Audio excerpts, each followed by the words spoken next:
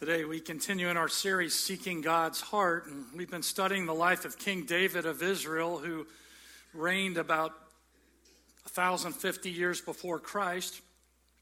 We've applied lessons on being available to answer God's call to serve and having the courage to face our fears. And so today we study the aspect of being a loyal friend.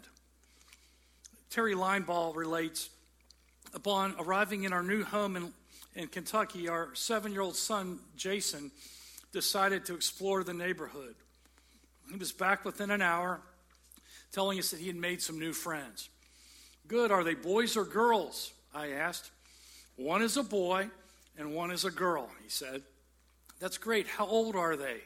Mom, my son said, that would be very rude to ask. I was puzzled by his response, but about an hour later, Jason was back.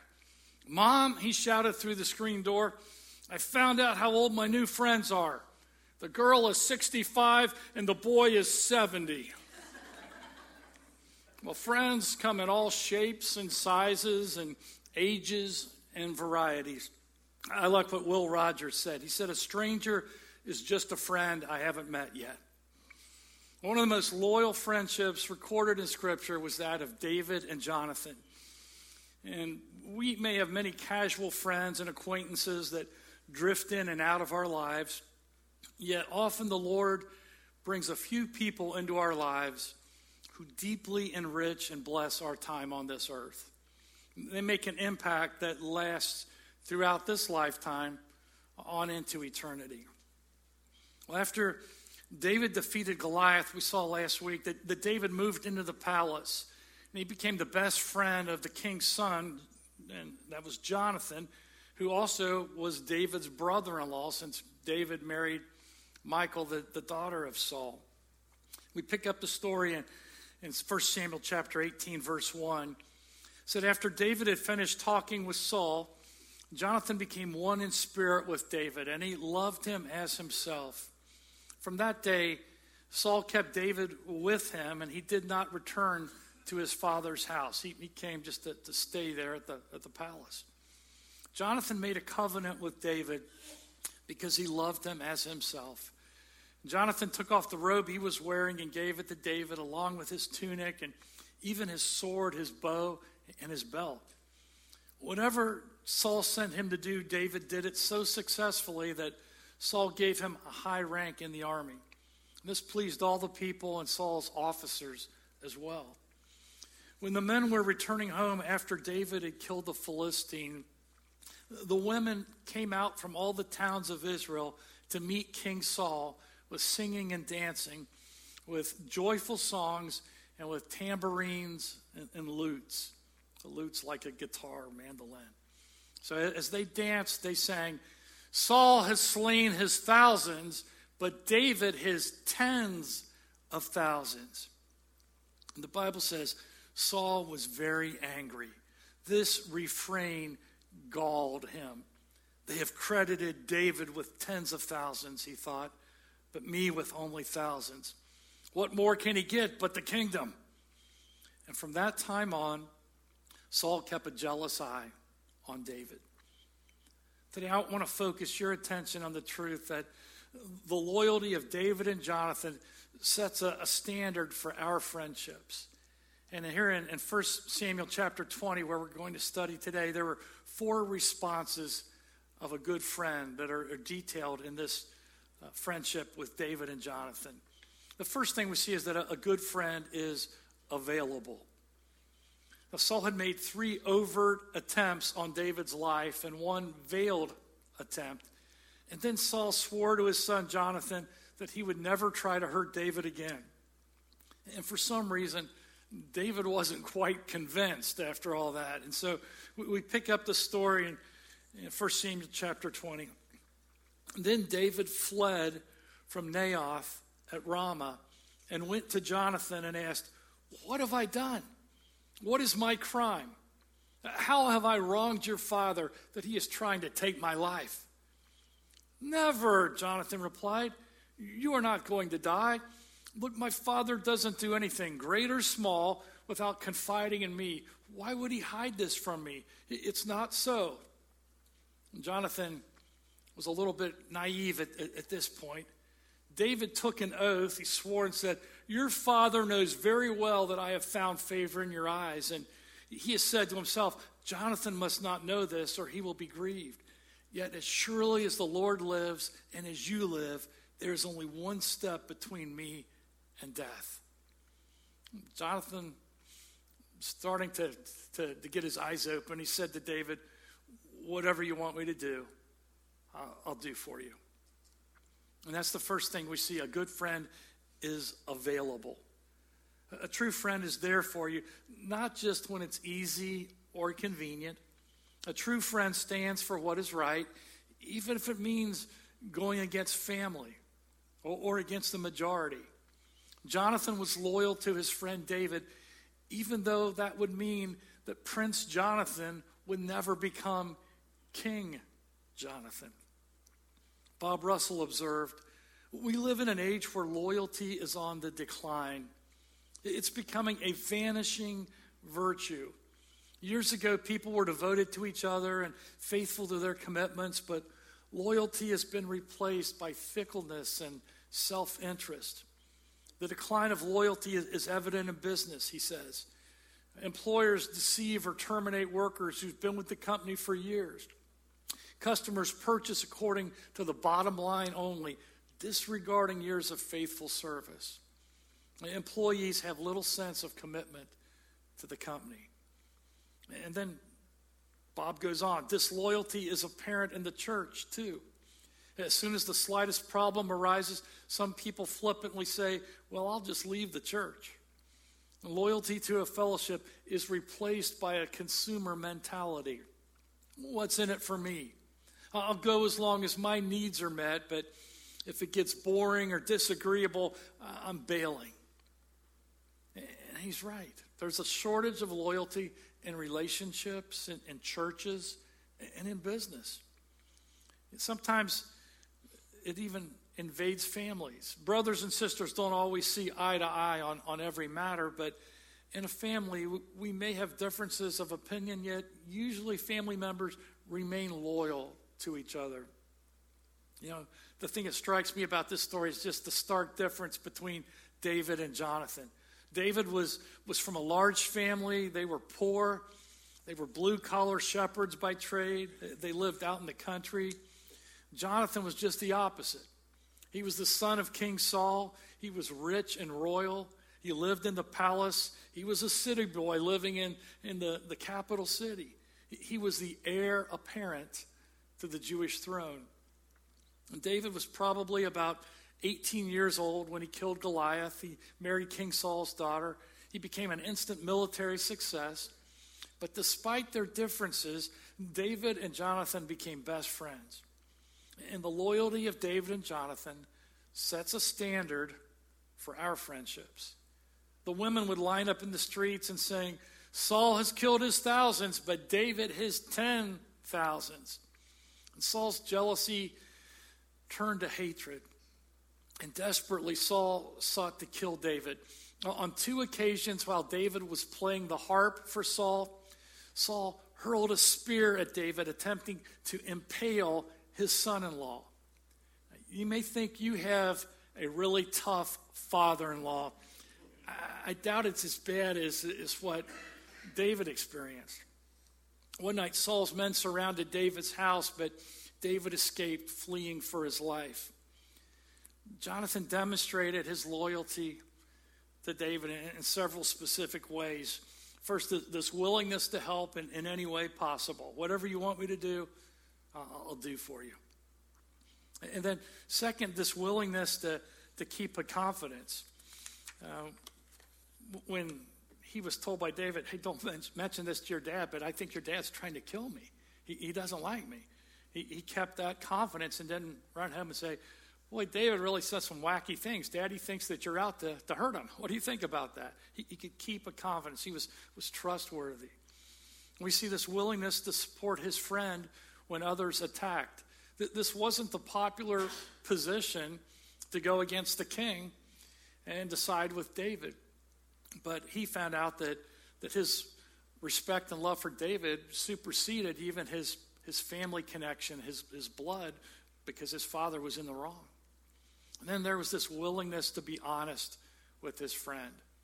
He said, if anything comes up that I learn, I'm going to tell you.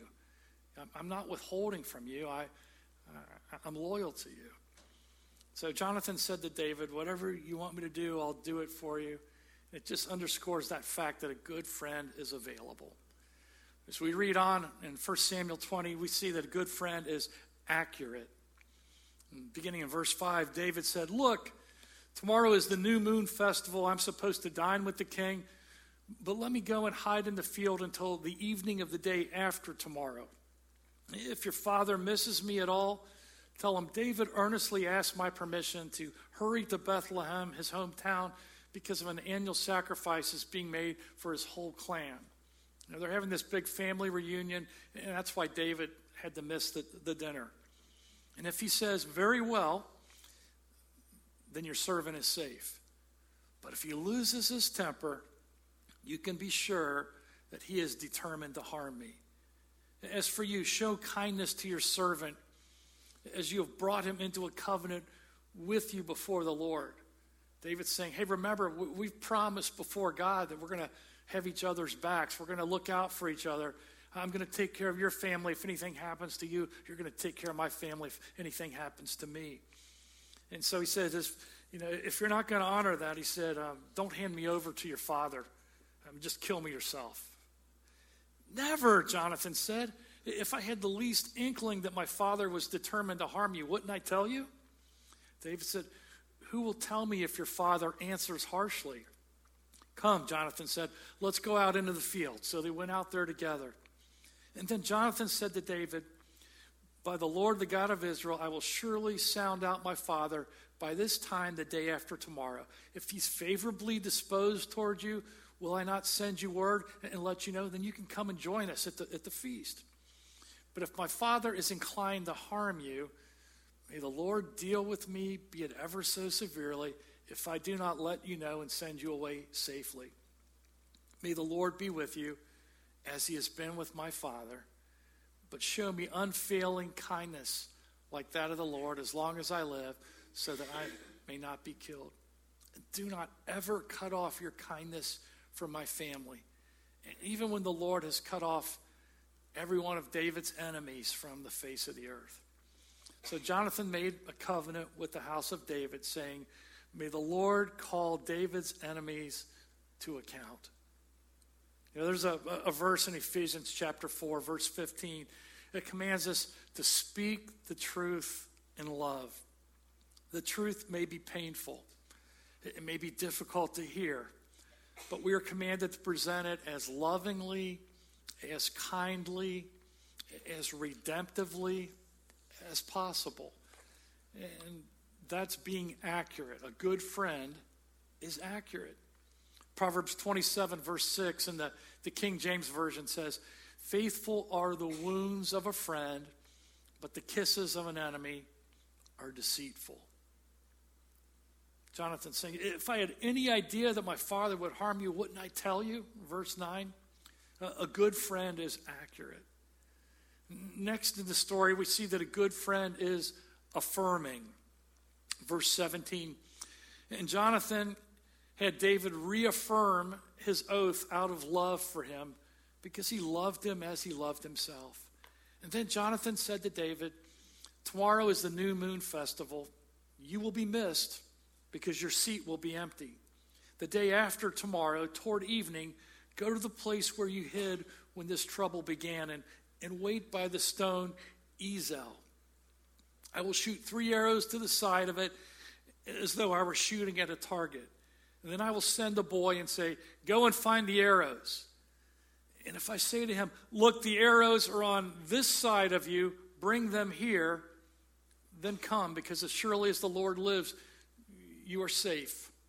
There is no danger. But if I say to the boy, look, the arrows are beyond you, then you must go, because the Lord has sent you away. And about the matter you and I discussed, remember, the Lord is witness between you and me forever. So David hid in the field, and when the new moon festival came, the king sat down to eat. He sat in his customary place by the wall, opposite Jonathan, his son, and Abner, his general, who sat next to Saul. But David's place was empty. Saul said nothing that day, for he thought, well, something must have happened to David to make him ceremonially unclean. Surely he's unclean. He'll be here tomorrow. But the next day, the second day of the month, David's place was empty again. And then Saul said to his son Jonathan, why hasn't the son of Jesse come to the meal, either yesterday or today? And Jonathan answered, David earnestly asked me permission to go to Bethlehem. He said, let me go because our family's observing a sacrifice in the town, and my brother has ordered me to be there. And if I have found favor in your eyes, let me go away to see my brothers. And that's why he has not come to the king's table. Saul's anger flared up at Jonathan, and he said to him, you son of a perverse and rebellious woman. I think we can all translate that. We know pretty much what he was meaning there. Don't you know that you've sided with the son of Jesse? He can't even say his name. He hates David so much he won't even speak his name. To your own shame and to the shame of the mother who bore you, as long as, here it is again, the son of Jesse lives on this earth, neither you nor your kingdom will be established. Now send and bring him to me, for he must die. Why should he be put to death? What has he done? Jonathan asked his father. But Saul hurled his spear at him to kill him. There's that old M.O. again, hurling the spear, trying to impale, this time his very own son. And then Jonathan knew that his father intended to kill David. I think he really means business here. I'm slow, but I'm finally getting that. So Jonathan hadn't wanted to believe that about his own father, but now he had no other option. Well, a good friend is affirming. We're all familiar with that famous painting of the praying hands called Folded Hands. And Albrecht Dürer was a poor struggling artist, and a friend of his who also aspired to be an artist made an agreement with Dürer, and the friend offered to do manual labor to earn their living while Dürer studied and painted. And then later it was planned that the other should have a chance to go to art school and learn to paint. But when success came to Dürer, his friend's hands had become so twisted and so stiff from the manual labor that he could no longer paint. Well, one day, seeing his friend's work-worn hands folded in prayer, Dürer decided, I can never give back the lost skill of those hands, but how I can show my feelings of love and gratitude by painting those hands as they are now, folded in prayer, to show my appreciation for a noble and unselfish character. A good friend is affirming. It says in Proverbs 17:17, a friend loves at all times, and a brother is born for adversity. Gale Sayers and Brian Piccolo were NFL teammates over 40 years ago. And one was black and one was white. They were unlikely as a pair to become like brothers, but they did. And Brian Piccolo waged a courageous battle with cancer. And the following video clip is from the movie Brian's Song, and I want you to listen carefully to the words of his friend Gale Sayers' acceptance speech when presented with the George S. Halas Man of Courage Award.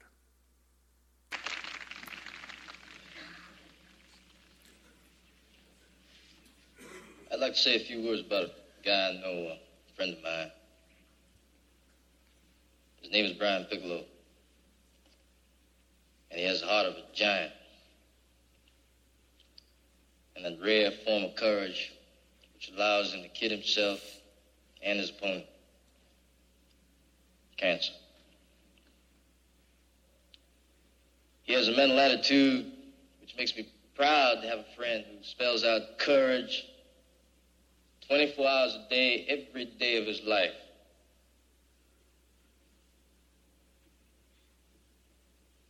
And you flatter me by giving me this award. But I say to you here and now, Brian Piccolo is the man of courage who should receive the George S. Hallis Award.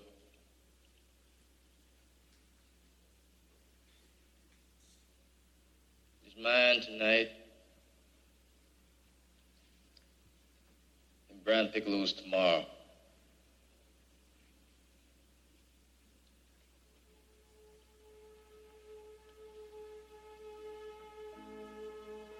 I love Brian Piccolo.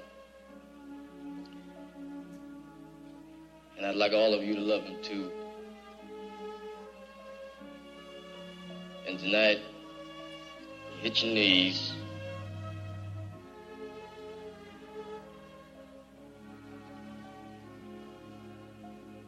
Please ask God to love him.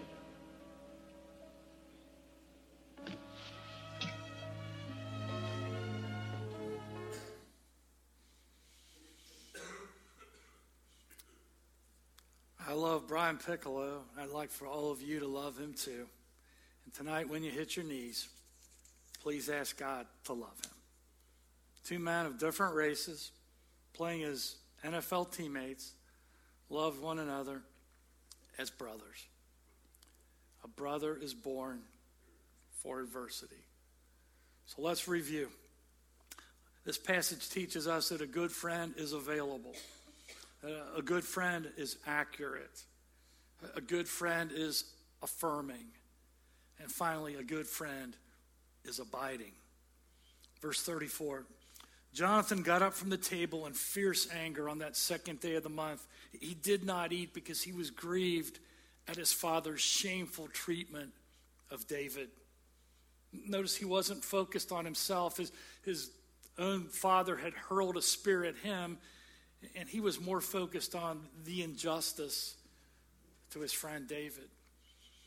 In the morning, Jonathan went out to the field for his meeting with David, and he had a small boy with him. He said to the boy, "Run and find the arrows I shoot." As the boy ran, he shot an arrow beyond him. And when the boy came to the place where Jonathan's arrow had fallen, Jonathan called out after him, "Isn't the arrow beyond you?" Then he shouted, "Hurry, go quickly, don't stop." The boy picked up the arrow, returned to his master. The boy knew nothing of all this, only Jonathan and David knew the signal. Then Jonathan gave his weapon to the boy and said, "Go carry them back to town." And after the boy had gone, David got up from the south side of the stone and bowed down before Jonathan 3 times with his face to the ground. Then they kissed each other and wept together. And this was a Middle Eastern final farewell kiss, and David wept the most. Jonathan said to David, "Go in peace, for we have sworn friendship with each other in the name of the Lord, saying, 'The Lord is witness between you and me, and between your descendants and my descendants forever.'" And then David left, and Jonathan went back to town, and they never saw each other again. I love the definition of a friend. A friend is someone who walks in when everybody else walks out. When David rose to power as king, he didn't walk out on his promise to Jonathan. Instead, he sought an opportunity to do good to Jonathan's descendants. He asked, "Are there any of his people in need?" David really didn't need to do anything after the way Jonathan's father Saul had treated him. It was within David's power and imperial right to wipe out any remaining descendants of his predecessor or make their lives miserable. That isn't what David did. He was seeking God's heart. And so he learned about Mephibosheth, a crippled son of his friend Jonathan, this outcast who was physically disabled and was forced to beg for bread in the streets. And David summoned him to the palace. When he learned about his plight, he brought him in. And he said, "Don't be afraid, for I will surely show you kindness for the sake of your father Jonathan. I will restore to you all the land that belonged to your grandfather Saul, and you will always eat at my table. Mephibosheth bowed down and said, what is your servant that you should notice a dead dog like me? His self-esteem was devastated, and he had this physical disability. He was ashamed of his grandfather, and his father has died, and he's at this low ebb of his life. And then the king summoned Ziba, Saul's servant, and said to him, I've given your master's grandson everything that belonged to Saul and his family. You and your sons and your servants are to farm the land for him and bring in the crops so that your master's grandson may be provided for. And Mephibosheth, grandson of your master, will always eat at my table, David said. So Ziba had 15 sons and 20 servants. So his farmhands took over that property and cultivated and brought those crops in and gave this perpetual place of honor to Jonathan's son Mephibosheth. Ziba said to the king, your servant will do whatever my lord the king commands his servant to do. And so Mephibosheth ate at David's table like one of the king's sons. The loyalty of David and Jonathan sets a standard for our friendships. Proverbs 18:24 says, one who has unreliable friends soon comes to ruin, but there is a friend who sticks closer than a brother. David and Jonathan, we have sworn friendship with each other forever. Verse 42. In his book, Quality Friendship, Gary Enrig writes, out of the furnaces of war come many true stories of sacrificial friendship. One such story is of two friends who during World War I were inseparable. They had enlisted together, trained together, were shipped overseas together, fought side by side in the trenches. And during an attack, one of the men was critically wounded in a field filled with barbed wire obstacles, making it unable to crawl back again to his foxhole. The entire area was under a withering enemy crossfire, and it was suicidal to try to reach him. Yet his friend decided to try. Before he could get out of his own trench, his sergeant yanked him back inside and ordered him not to go. It's too late. You can't do him any good. You only get yourself killed. A few minutes later, when the officer turned his back, instantly the man was gone after his friend. A few months later, he staggered back, mortally wounded, with his friend now dead in his arms. And the sergeant was both angry and deeply moved. What a waste, he blurted out. He's dead and you're dying. Now I've lost you both. It just wasn't worth it. With his last breath, the dying man replied, oh, yes, it was, Sarge. When I got to him, the only thing he said was, I knew you'd come, Jim. One of the marks of a true friend is that he is there when there is every reason for him not to be. That's the kind of loyalty that Jonathan and David shared, and it's the mark of a godly friendship. A friend is someone who walks in when everybody else walks out. This week, be a good friend to the hurting, to the hopeless, to the friendless. Would you pray with me? Our Father, we come to you right now, and we thank you for this timeless message. Although 3,000 years ago when it happened, it still has a relevance and a freshness for the encounters that we will have later today to be friends. And so may this time that we have spent in your presence sharpen us to be better friends, to represent you to our friends. And Lord, we thank you for Jesus, that friend who sticks closer than a brother. It's in his name that we pray.